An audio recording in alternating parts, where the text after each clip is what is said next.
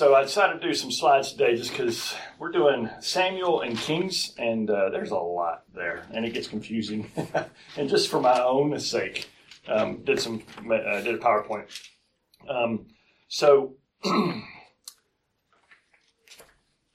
first thing you have give you an idea. You have an outline or a timeline in your hands, and so. And the timeline goes from creation all the way to the end of the Old Testament. All right, and what we're dealing with today. So what we've talked about already was Genesis. We had creation, call of Abraham, period of the patriarchs and such, and then we did Exodus, Leviticus, Numbers, Deuteronomy, right there.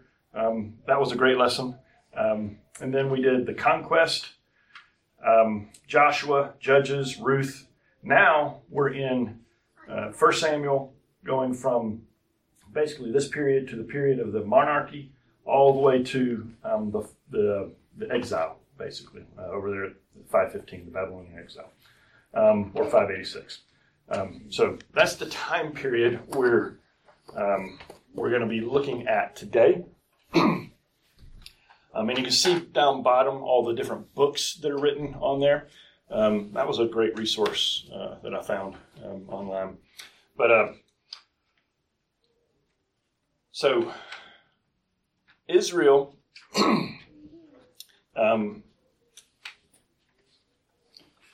so Israel at this point has judges. We're starting off where the judges are. God had designed or intended in Israel to have a monarchy, but it was a theocratic monarchy.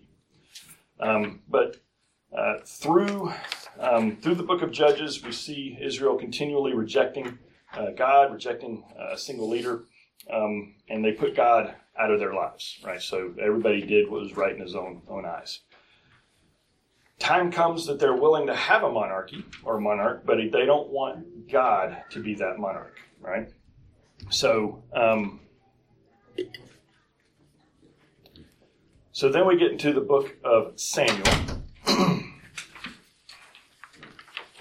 So the people are, and I'm not really going to follow those outlines. I just let y'all have them. So the people are wanting a king, and they're rejecting God as a king. And so when they have a king, or when they have kings, it's a mixed bag. So you have some good kings, you have some terrible kings. And you got some kings that are kind of both, okay? And so this is going to go all the way from the first king all the way down to the final.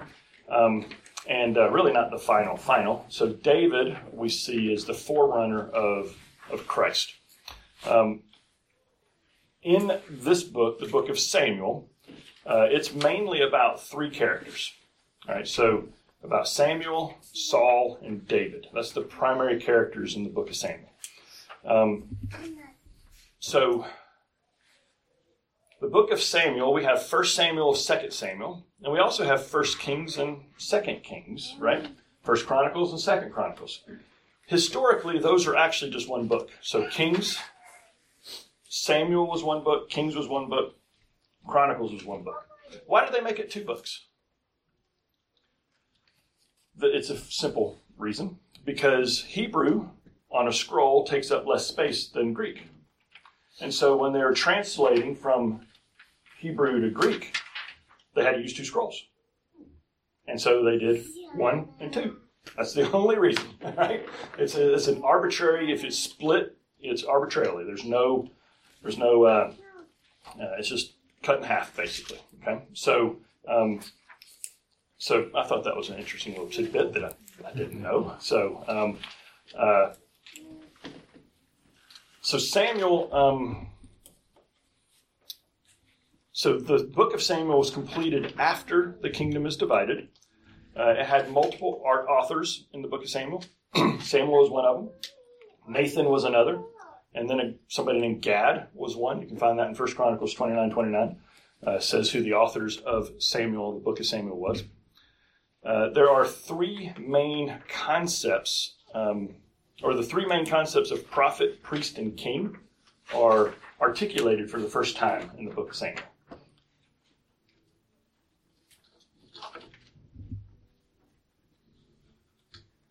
mentioned that. So the main theme of Samuel is the establishment of the Davidic kingdom in Israel. That's the main point we're going to see. And the three main characters I just mentioned. All right, so Samuel. Who is Samuel? Samuel's the last judge, right?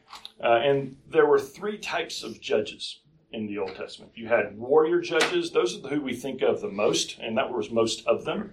But there was also priest judge. That was Eli. And then Samuel's a prophet judge. Okay. With Samuel, the order of judges ends and the order of prophets begins. So you see that also, by the way, in Acts 13:10. Stephen, that's where Stephen is, right before he gets killed, he is giving a history of Israel. And that's where he says right there, the end of the judges began, or the beginning of the prophets began with Samuel. Samuel was a great man of prayer. He's one of the three significant leaders, great leaders before the kings. You had Abraham, Moses, and Samuel. Very highly regarded. Samuel saw a great transition in the character of the nation of Israel. He wasn't, a great warrior, a great politician, or anything like that, but he was a man of prayer. In 1 Samuel 7, 1 through 13, the nation gathers to hear him pray. Can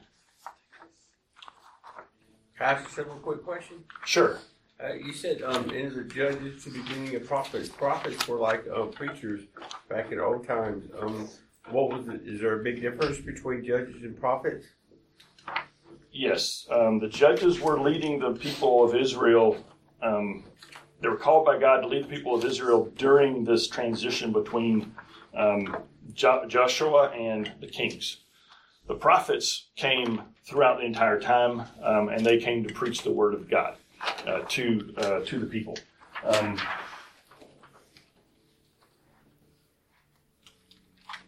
So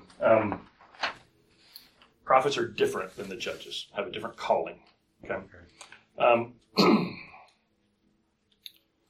So the nation gathers to hear Samuel pray. In 1 Samuel 8, Samuel deals with great disappointment by prayer. In 1 Samuel 8, 1 through 9, says, when Samuel grew old, he appointed his sons as judges for Israel. The name of his firstborn was Joel, and the name of his second was Abijah. And they served at Beersheba. But his sons did not walk in his ways. They turned aside after dishonest gain and accepted bribes and perverted justice. So all the elders of Israel gathered together and came to Samuel at Ramah. And they said to him, you are old, and your sons do not walk in your ways. Now appoint a king to lead us, such as all the other nations have. But when they said, give us a king to lead us, this displeased Samuel. So he prayed to the Lord. Right, so he was disappointed, he was displeased, and he prayed to the Lord. And the Lord told him, listen to all the people, all that the people are saying to you. It is not you they have rejected, but they have rejected me as their king, as they have done from the day I brought them out of Egypt until this very day, forsaking me and serving other gods, so they are doing to you.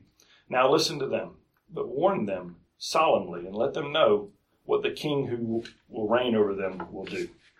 All right, so Samuel, faced with great disappointment, he's led Israel, he's done all these great things, and he gets to his older age, and they come to him and say, you're old, right? Your sons are not following in your way. We want somebody else. Okay, great disappointment. He goes to God in prayer. When he spoke, heaven listened. 1 Samuel 12, 16 through 25. I'll read that. I'm reading 16 through 25. If you have your Bibles, you may want to go to Samuel and just kind of follow along on some of these. Now then, stand still and see this great thing the Lord your God is about to do before you, your eyes. Is it not wheat harvest now? I will call upon the Lord to send thunder and rain, and you will realize that what an evil thing you did in the eyes of the Lord when you asked for a king. Then Samuel called upon the Lord. On that same day, the Lord sent thunder and rain. And so the people stood in awe of the Lord and of Samuel.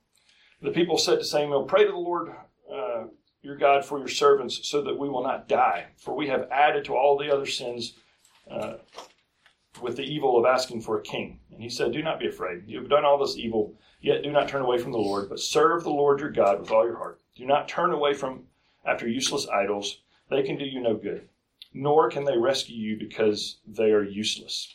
For the sake of the Lord and his great name, the Lord will not reject his people, because he is pleased to make you his own. As for me, far be it from me that I should sin against the Lord by failing to pray for you.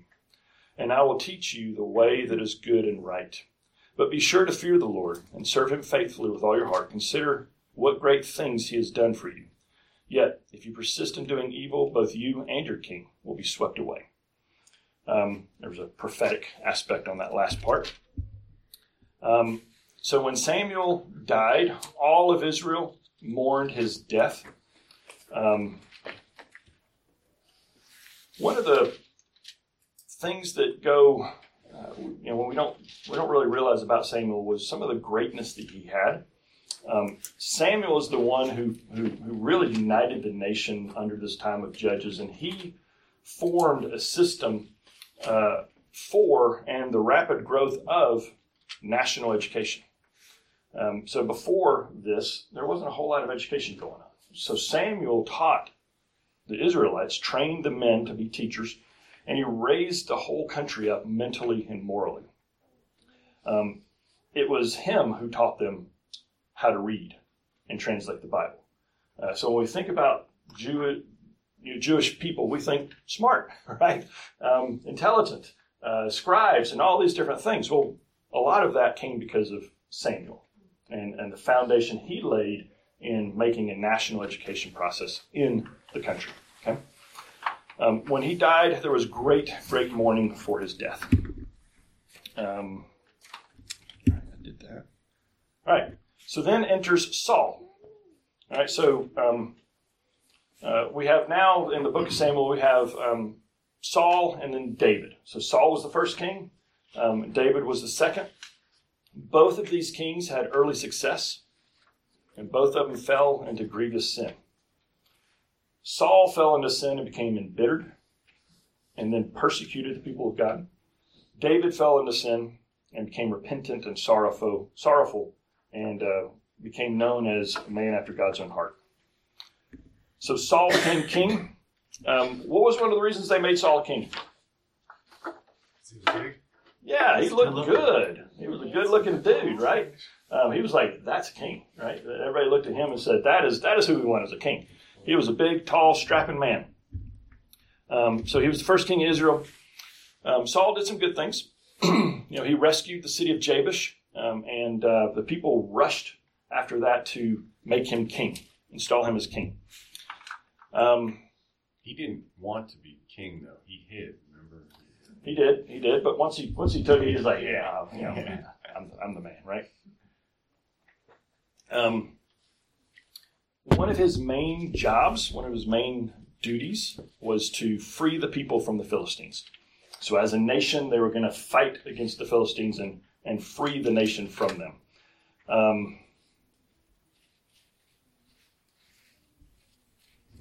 So he gathered a great army, and they went out and fought against the Philistines, expelled them from the land. But then he was a fool. Solomon was a fool. In 1 Samuel 13, 5 through 14, I'll read that. So this is where they're about to fight them. So the Philistines assembled to fight Israel with 3,000 chariots, 6,000 charioteers, soldiers as numerous as the sand on the seashore. they went up and camped at Michmash, east of Beth Aven.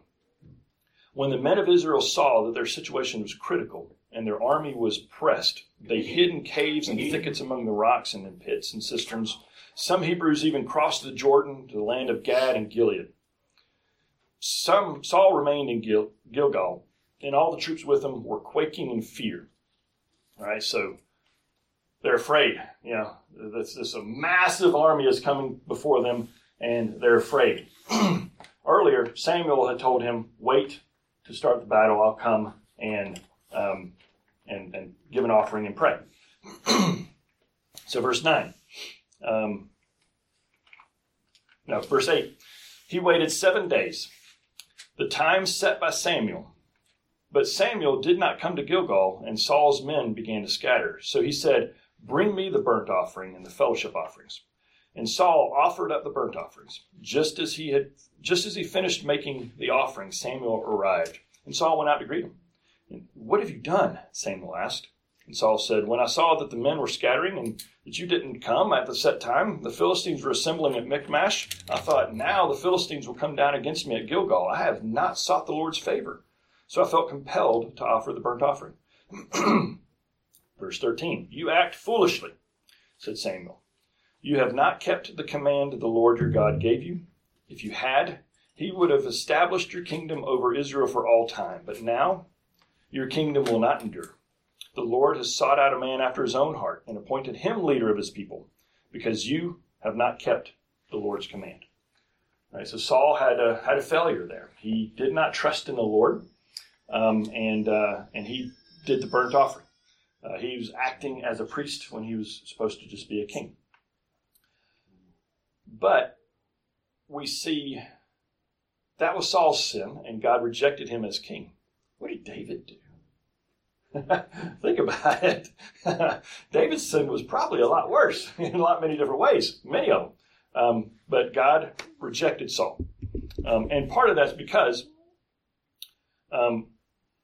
Saul did not really truly repent. His repentance wasn't real, wasn't true, wasn't of the heart.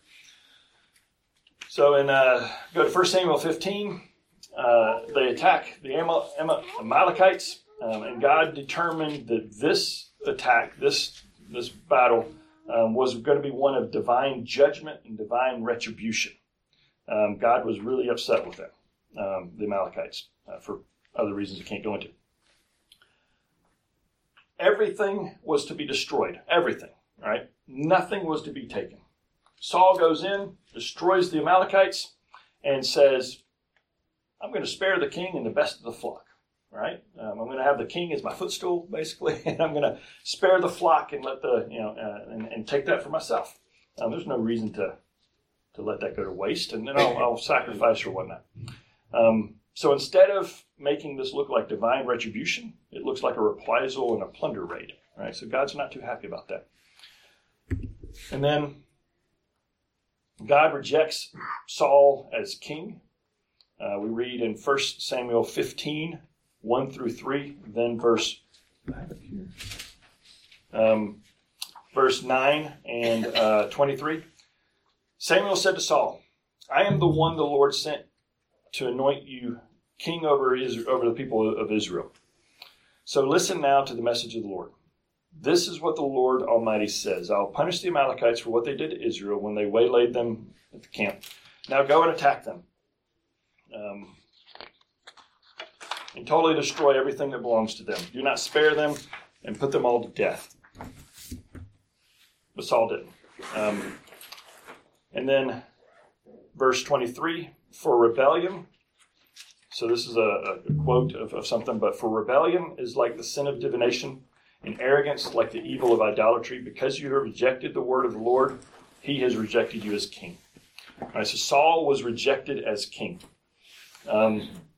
His heart wasn't true to God. He appears to repent, but it isn't genuine. How do we know that? Because when God appoints the new king, David, what does Saul do?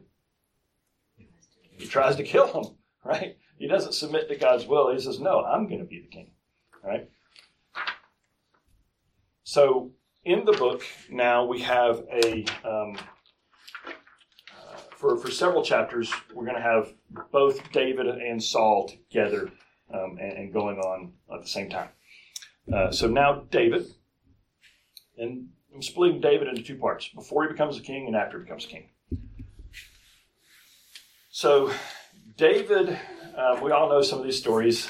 David earns the adoration of the nation in his duel with Goliath, destroying him, and that's awesome. He becomes very famous. People love him, and they start to sing songs about him, right? And this was really what got under Saul's skin. Okay, so they come back from battle, and what are they singing? They're singing, Saul has slain his thousands, David his tens of thousands. And this became a little tune, kind of like a pop song that was famous everywhere, and I was hearing it all over the place. And we see it referred to 3 different times in this section, 18, 22, and 29. And so Saul doesn't like that. That this little upstart is getting all this fame, right, and getting all this songs sung about him. I should be having the songs. And so Saul tries to kill David. He attempts to kill him several times, 4 times. Once with a javelin, right, where he's playing the harp. Another time with a dangerous mission. He said, all right, this is what I'll do. Right, you go do these things right here, and I'll let you marry my daughter. Right, his whole hope there was that David would go and die in battle, but he didn't. He tried to get Jonathan and his servants to kill David. He then sent assassins to David's home, and that's where David flees out the window. Okay, and so Saul attempted to kill David multiple times. So the next chapters we see are of David wandering throughout the country, fleeing the wrath of Saul. We also see David and Jonathan, that great friendship of encouragement, spiritual encouragement comes up. I don't have time to go into it. I mean, several of these could be lessons in themselves, right? But this is a survey, so we're just going through. And then, so we have the great friendship between Jonathan and David, and then we see a couple times there where David spares Saul's life. He could have killed Saul twice, right? He cut the hem of his robe when he was going to the bathroom. And then another time, he snuck into his camp while he was sleeping. And he took his spear and a jug of water from him. And then he goes across the river, yells out to him and says, I got this. And anyway, so, and that's when Saul stopped chasing David. All right, then we have King David. And this is where we start in 2 Samuel. So Saul and Jonathan are killed. Saul falls on a sword, and David mourns them. And then David is anointed king, and then he has to fight against Saul's household for a bit to unite Israel. So it takes a little while to get everything settled, and then David becomes king of united Israel, captures Jerusalem, brings the Ark of the Covenant to Jerusalem. What was significant about bringing the Ark of the Covenant to Jerusalem? What was David doing at that point in time? Remember that story? What is he doing when the Ark's coming in? Dancing. Dancing with joy, right? He's out there just going crazy and dancing. And his wife that Saul gave him, Micah, what does she do? Yeah, she despises him. She's not wearing a lot of clothes. Yeah, she's like, oh, what are you doing? You're acting like a commoner, right? She doesn't like that. And it's interesting to note, Micah never had children. Okay, so she's despised David, and I imagine their marriage wasn't very good. All right, and so so she never had any children. The Uz is in there too. He reaches and touches the Yep. Which they're supposed to be carrying instead of. Yep. So he touched it, and he gets killed. This is the very beginning of the prophet times. Yes. Any of the any of the judges to the prophets in the beginning of the prophet times. The Yes. history of the prophets. Samuel's the first prophet, Okay. and then we'll have Nathan. Nathan's about to enter the scene, and then you have a bunch of others after that. So God makes a covenant with David. This is worth reading. So 2 Samuel 7, verses 1 through 16 is what I'm going to read. Or actually, let somebody else read. Who wants to read 1 through 16? Go for it. Now when the king lived in his house, and the Lord had given him rest from all his surrounding enemies, the king said to Nathan the prophet, "See now, I will dwell in this house, in a house of cedar, but the ark of God dwells in a tent." And Nathan said to the king, "Go, do all that is in your heart, for the Lord is with you." But that same night the word of the Lord came to Nathan, "Go and tell my servant David, thus saith the Lord, would you build me a house to dwell in? I have not lived in a house since the day I brought up the people of Israel from Egypt to this day, but I have been moving about in a tent for my dwelling. In all places where I have moved with all the people of Israel, did I speak a word with any of the judges of Israel, of whom I commanded to shepherd my people Israel, saying, why have you not built me a house of cedar?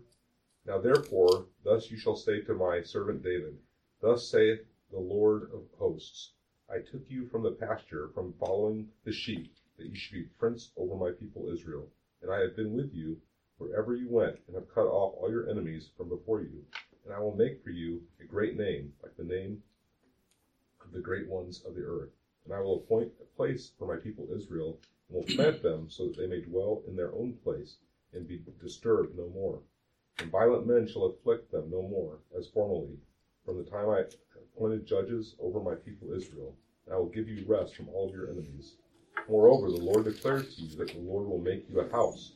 When your days are fulfilled and you lie down with your fathers, I will raise up your offspring after you, who shall come from your body, and I will establish his kingdom. He shall build a house for my name, and I will establish the throne of his kingdom forever. I will be to him a father, and he shall be to me a son. When he commits iniquity, I will discipline him with the rod of men, with the stripes of the sons of men. But my steadfast love will not depart from him, as I took it from Saul, whom I put away before you. And your house and your kingdom shall be made sure forever before me. Your throne shall be established forever. All right. So God makes an awesome covenant with David, that he will be his God, and there will be a line of kings that will go forever from David. Obviously, that was culminated in Jesus. And that's going to be important later on. But so Nathan tells David that, no, you can't build a temple for me. Your son will, right? So then David goes around and prepares, right? So he defeats all the surrounding nations. He secures Israel. He starts gathering all the stuff that Solomon would need in order to build the temple. And then, verse 11, we have the sin of David. What is that sin? Bathsheba, right? 1 Samuel 11:1 is a good verse to think on and to memorize even. In the spring, at the time when kings go off to war, David sent Joab with the king's men and the whole Israelite army. They destroyed the Ammonites and besieged Rabbah, but David remained in Jerusalem. Right, so in the time when kings go to war, David stayed home. He wasn't busy about God's business. He was idle, and in his idleness, wandered around, looked out the window, and the rest is history, right? So he should have been off doing something, but he wasn't. So, he lusts after Bathsheba. He takes her, he murders her husband, and then Nathan comes to him and confronts him. And David repents, genuinely repents. But there's still consequences, right? So his son dies, son with Bathsheba. And then there's a ton of family discord. From this point on, David's life is like a bad soap opera, right? I mean, there's all kinds of interesting is a good read. These books are pretty interesting reads. So we see the consequences of David's sin through 1st or 2 Samuel 13 all the way through chapter 20. You got a bunch of stuff going on. You have Amnon, one of his sons, rapes one of his daughters, his sister Tamar. Then Absalom kills Amnon. Absalom then conspires against David and steals the hearts of the people. David has to flee his own kingdom, and then Absalom takes over. He lies with the concubines where people could see, make it public, just as a way to offend David. And then, Absalom, through some battles, Absalom dies. David mourns him, and then is able to go back to Jerusalem in chapter 19. And then towards the end of his life, Sheba rebels against him. Right. So he had all kinds of crazy stuff going on. I'm skipping some things, obviously, but it's an interesting soap opera type story, and that's the consequences of his sin. Then the rest of the book is basically about you have David's song, David's last words, and then his last deeds. So Saul's religion. So the comparison between the two: Saul's religion was outward, David's was a matter of the heart. David was a genuine man. He had serious consequences for his sin, but he unified the nation. David obtained a royal capital. He conquered his enemies, extended Israel's territory. He brought prosperity. He extended trade, developed poetry. The first evidence of orchestras is David. I didn't know that. So the first in history of putting together orchestras was in David.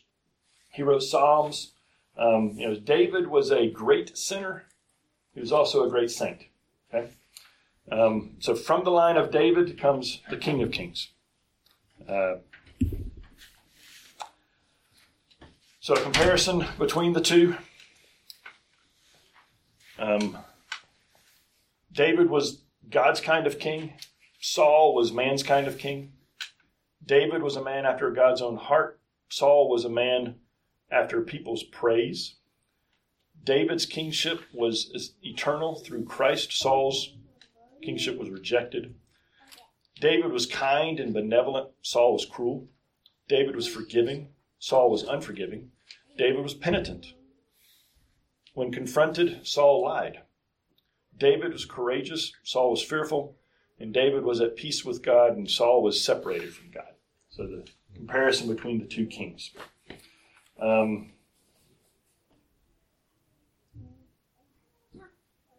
right, so we finished the book of Samuel. Now we're into the book of Kings. Again, it's split into two, only because of space constraint on the scrolls. Okay. So this book, the book of Kings, is a direct continuation of the book of Samuel. All right, so they just pick up right where the other one left off. Every king except Saul and David has their reign described and recorded in the book of Kings. So the book of Kings goes from Solomon all the way to Hezekiah. All right. And we'll have, I think I gave you a sheet of that. And you can see it in a minute. We'll go over that in a moment. But so that's all the kings, right? We don't know who the author of Kings is, but we do know that the writer uses a variety of sources because the book was written over a span of 400 years, right? And it was necessary to use sources. So they had other sources, and you can find that 1 Kings 11:41, 14:19, and 14:29. They're referring to this other book that they're gathering this data, this information for, putting into this. We see in the book of Kings that the focus is on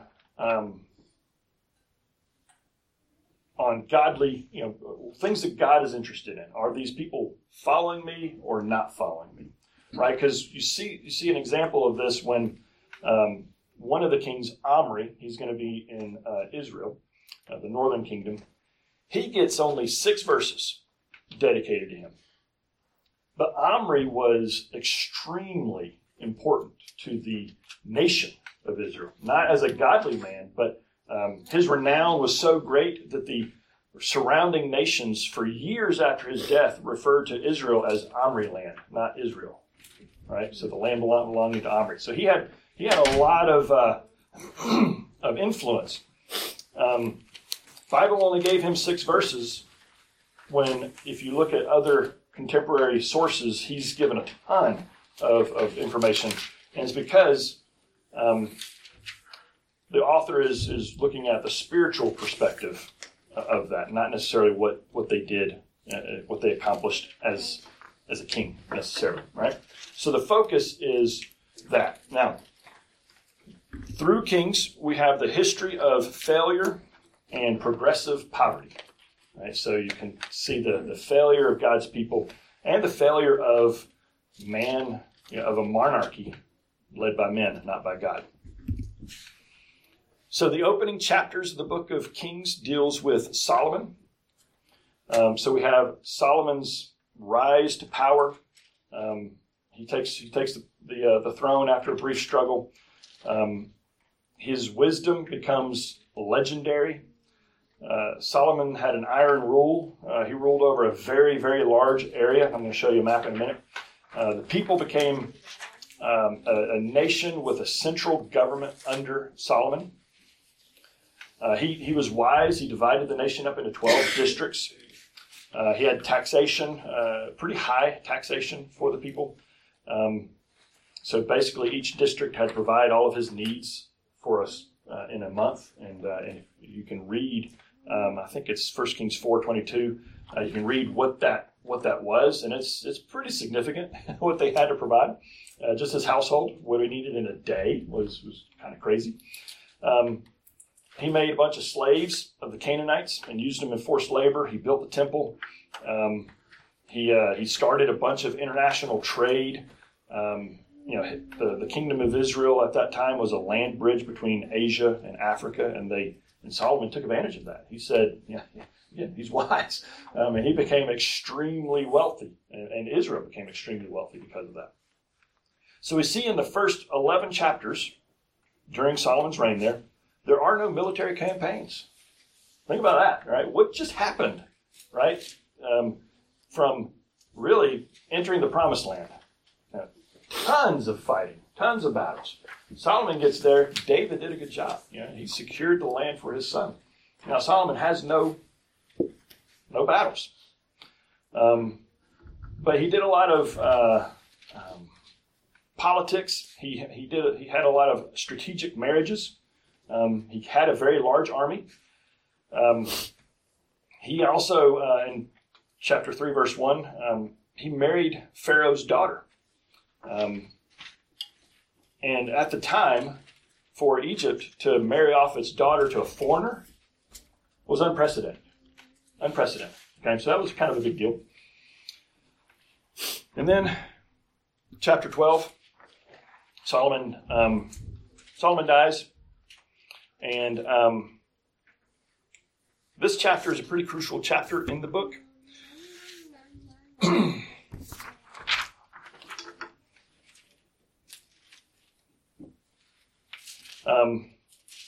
So the 10 northern tribes split off from the southern tribe of Judah. All right, so now you have the northern kingdom and you have the southern kingdom. From this point on in the book of Kings, it gets pretty confusing, right? Because it goes back and forth between the different kings. And it's pretty hard to follow. That's why I gave you all that timeline that shows the different kings. And if you don't have one, I can get one, but it's the color copy there. So it shows the different kings. You got the good and the bad. It's colored there. In fact, I'm going to get to it in a minute. Also, Elisha and Elijah are in this book, and they take up about a third of the book. And the reason for that is their immense spiritual significance. So why did the split happen? Why did the kingdoms split? In 1 Kings 11, verses 9 through 13. Somebody want to read that? 9 through 13? 1 Kings, 1 Kings 9 or 11, 9 through 13. The Lord became angry with Solomon because his heart had turned away from the Lord, the God of Israel, who had appeared to him twice. Although he had forbidden Solomon to follow other gods, Solomon did not keep the Lord's command. So the Lord said to Solomon, "Since this is your attitude, and you have not kept my covenant, and my decrees which I commanded you, I will most certainly tear the kingdom away from you and give it to one of your subordinates. Nevertheless, for the sake of David your father, I will not do it during your lifetime. I will tear it out of the hand of your son. Yet I will not tear the whole kingdom from him, but will give him one tribe for the sake of David my servant, and for the sake of Jerusalem, which I have chosen." So that's why the split happened. All right, Solomon. Solomon's reign can be described in 3 words: rising, shining, declining. You have Solomon's rising. He instituted a very well-organized government and a variety of other things that I mentioned already. His shining, the growth of his empire, the magnificent trade that was enjoyed at the time, great peace and prosperity, the building of the temple, that was a big deal. He did all of that. And then the declining. His foreign wives led him astray. And we see here that the man who built the temple and encountered God in the temple, at this point towards the end, is now on a different mountain, worshiping at the shrines of various deities and all of that, and doing this in a sense to placate his wives. All right, so Solomon started off great. He rose, started off great, and then he declined pretty significantly.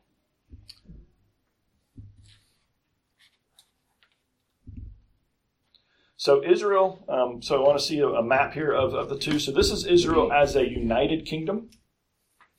Pretty big. It takes up a very large space.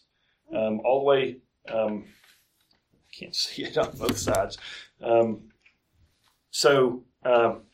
You have the whole blue. It's a very large area. And then so that's the united land. And then Israel, as a divided kingdom, you see now is split up. They lose some of this land over here. That becomes Judah, and that becomes Israel. All right?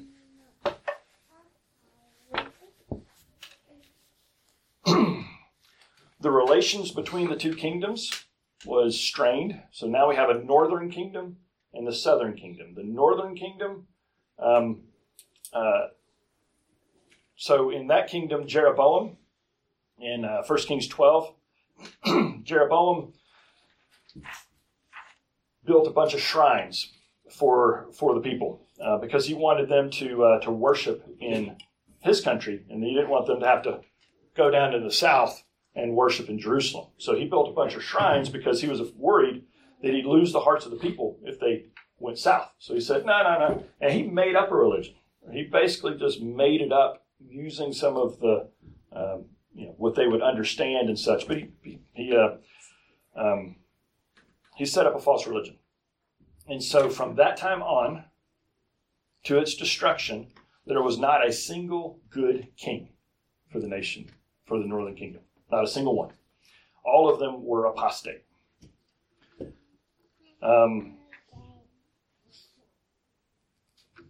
Let's see.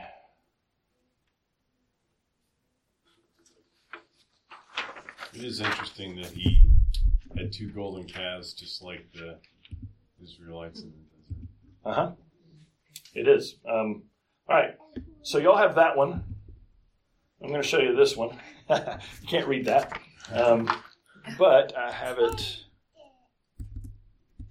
somewhere. Where do I have it? All right. So, this is a different timeline. I couldn't print it out because it doesn't fit on a piece of paper. It has so you have the United Kingdom. Saul did some good, some bad. Saul was all bad, David was all good, basically, man after God's own heart. And then you have Solomon, mixed bag. And then we go through here. So this one has the Judah on the left. On the one in front of you, Judah's on the right. So just keep that in mind as we're looking at these. So Jeroboam was the first king, and he's the one who I just mentioned said, they started their own religion, basically. Then you notice we have a bunch of kings, and Israel only has a couple, and then Asa, really good king. There's Omri that I mentioned a minute ago, right there. Can you see my mouse? Oh, you can't. I'm looking. That didn't come over there. Why didn't that come over? I'm looking at something on my computer, and y'all aren't seeing it, so I'm sorry. Let's see. How do I escape? Technical issues. This worked when I did it on my...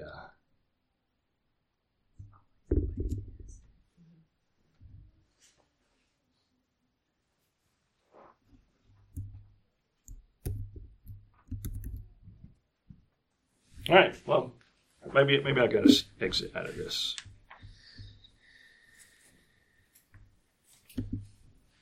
There we go. All right, now you can see what I'm looking at.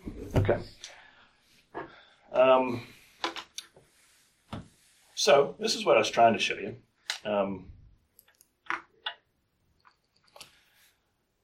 So you had Saul, David, Solomon, and the United Kingdom, and then the kingdom is divided. This is what I was talking about, where you had the kings of Judah on the left, whereas on your handouts on the right. Jeroboam, first king of Israel. Asa was king, during the time of about 6 or 7 kings for the north. So they had a lot of intrigue going on. One guy, Zimri, only lasted 7 days, 2 years.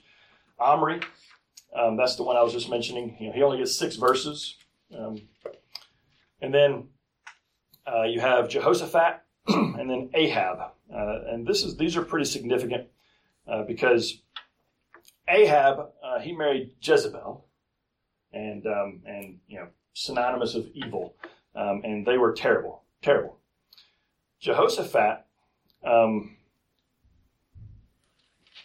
I think it was Jehoram actually. So Jehoram then formed an alliance with Ahab, and his son married their daughter. Right. So Ahab's daughter and Jezebel's daughter, her name was Athaliah. Okay, so Jehoram's son, that guy, married her, and then he ended up dying after a year. Was it suspicious? I don't know, but he ended up dying after a year, and then she became the leader, the queen of Israel for 7 years. And this is important because one of her main goals was to destroy the line of David. And so she killed everybody except Joash. Joash was hidden in the temple for like 6 or 7 years during her reign, and then he became king. And so he was around for quite some time.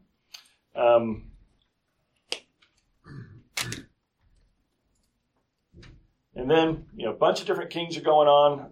Over on the north, they have 6 months, 1 month, 10 years, 2 years.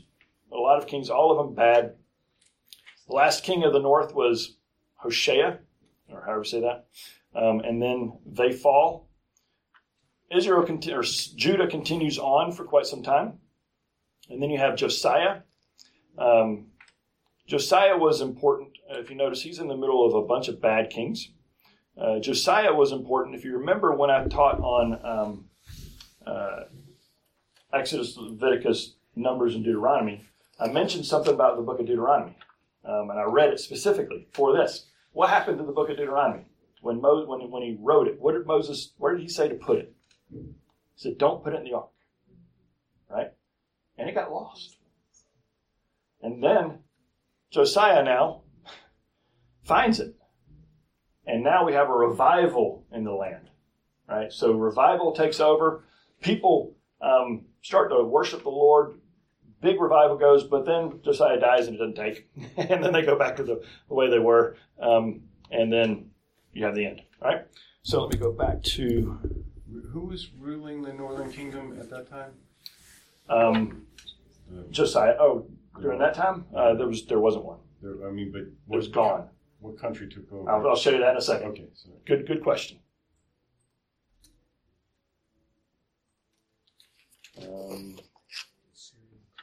The Assyrians. To answer your question, it's the Assyrians. All right. So also now enters Elijah and Elisha. And I really wish I had time to go into these guys. They're awesome. All right, so read these books. They're really cool. So 1 Kings 17:1, Elijah shows up just out of the blue, unannounced. He comes into the court of Ahab and proclaims that, because it's so bad, there will be no rain until I say so, basically. And he then flees, and he hides in that ravine, and he's fed by ravens. Remember that story? He's got water in the stream, and ravens come and deliver him food. And then he provides for the widow, Zarephath, however you say her name. He also brings her son back from the dead. He challenges Ahab and the priests of Baal on Mount Carmel, right? He says, all right. He gives them wood and says, all right, y'all set up an altar and see if your God can light it on fire. They're doing all their crazy stuff and nothing happens. He does the same thing. He puts water on it even. And he says, God, do it. Boom. On fire, right? Pretty awesome. And then he has the call of Elisha. Elijah then is taken up to heaven. He's one of the two people who does not die in the Bible. Who's the other? Enoch, right? So Elijah is taken up into heaven. And Elisha says, I just want part of your spirit, right? And Elisha comes on the scene. And frankly, Elisha's in there. So Elijah was 20 years as a prophet. Elisha was 60. Okay, so Elisha was pretty awesome. He performs all kinds of miracles. A lot of these miracles we see, again, performed by Christ. So he makes clean water. He has a victory over Moab. He makes the widow's oil continue, unlimited. He raises a Shunammite's son back to life. He feeds 100 people out of a little bit of food. He heals leprosy. There's a floating axe head, and there's so many other different things. Pretty cool stories. Highly encourage you to read them, but I don't have time to go into them. But Elijah and Elisha, massive characters in the book of Kings. Doesn't Christ reference the leprosy by saying there was plenty of lepers in Israel, but Elisha went to He could, yeah. I don't think so.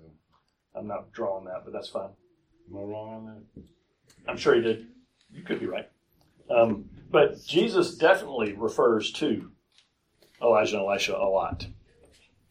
So, to your first question, earlier question there, Bill. So Israel was destroyed by Assyria. So Assyria was up on the north, and they came down, and this is just a map showing the different campaigns, had multiple campaigns to utterly destroy Israel. Israel was no more. God raised up an oppressor to get rid of them, and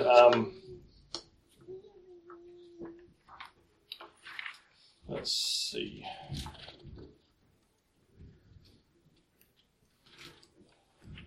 So Israel, one of the interesting things about this also is Israel goes to Judah and says, hey, can you help us? Because Assyria is attacking us. And Judah says, no, we don't want anything to do with it.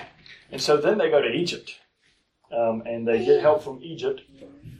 During that time, Hezekiah, I believe is the king, goes and he shows off the treasury and all this stuff to the ambassadors from Egypt, and then eventually that word gets out, and it's like, okay, there's some valuable things here, and they take them over.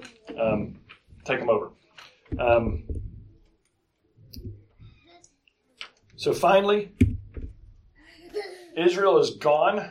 Now Judah remains. That little part right there. They had that whole map almost, and now they're in just that one little area. Judah's all alone, all by itself. All right, and then up rose Babylon. No, this was, yeah. So up rose Babylon, and they come out and they destroy Israel or Judah. So Judah is destroyed and the people are exiled into Babylon. That's the campaign map of it. So that's Babylon. So that shows the exile. So Babylon took over a very large. I like this because it showed the current. So Babylon went from Turkey all the way over to Iran, had Iraq, Syria, Jordan, parts of Saudi Arabia, and Egypt. Right. So Babylon took over a pretty large area, and they took the Israelites from Jerusalem and had the exile all the way over there into the capital there in Babylon. And that's where we find some of the next books with David and some of the others.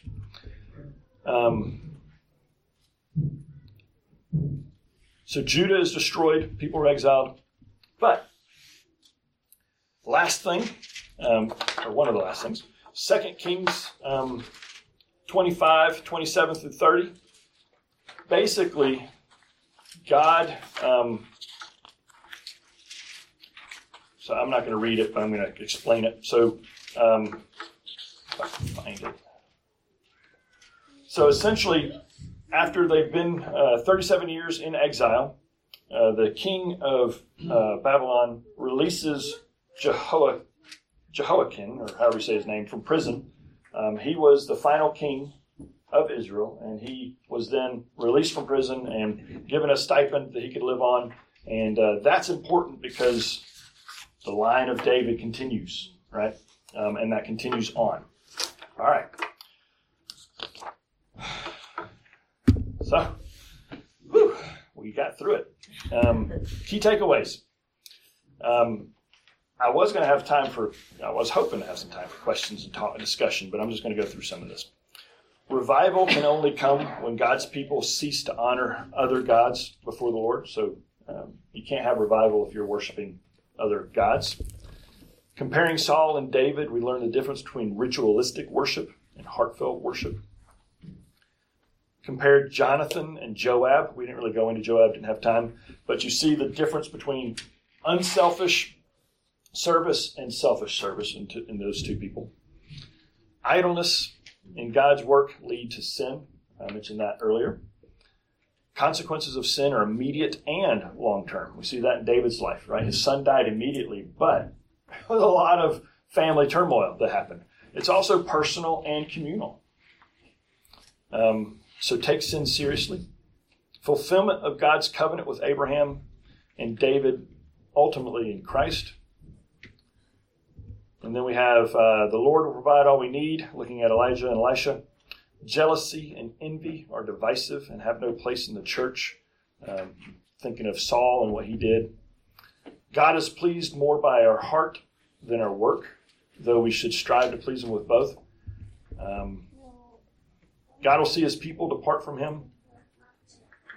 God will not see his people depart from him without he himself departing from them. Trials strengthen our faith and hope. So one of the issues with Solomon, I mentioned it, he had no battles. And he petered off at the end. 1 Peter 1, 6 through 7, and then James 1 and 2 make it very clear. I'll just do James 1, 2 through 4. Consider it pure joy, my brothers, when you face trials of many kinds, because you know that the testing of your faith develops perseverance. Perseverance must finish its work so that you may be mature and complete, not lacking anything. That's it. All right, so any other key takeaways or points that I didn't touch that you want to have a minute or two to discuss? All right, let me close this in prayer. Lord God, we thank you for your grace, your glory, your goodness. We thank you for how you worked in our lives individually, but just to see your covenant and see how you're working in the past with the people of Israel. You are a good and gracious and glorious God. We pray, God, that you help us this day to worship you. Help us to do so in spirit and in truth. It's in Jesus' name we pray. Amen.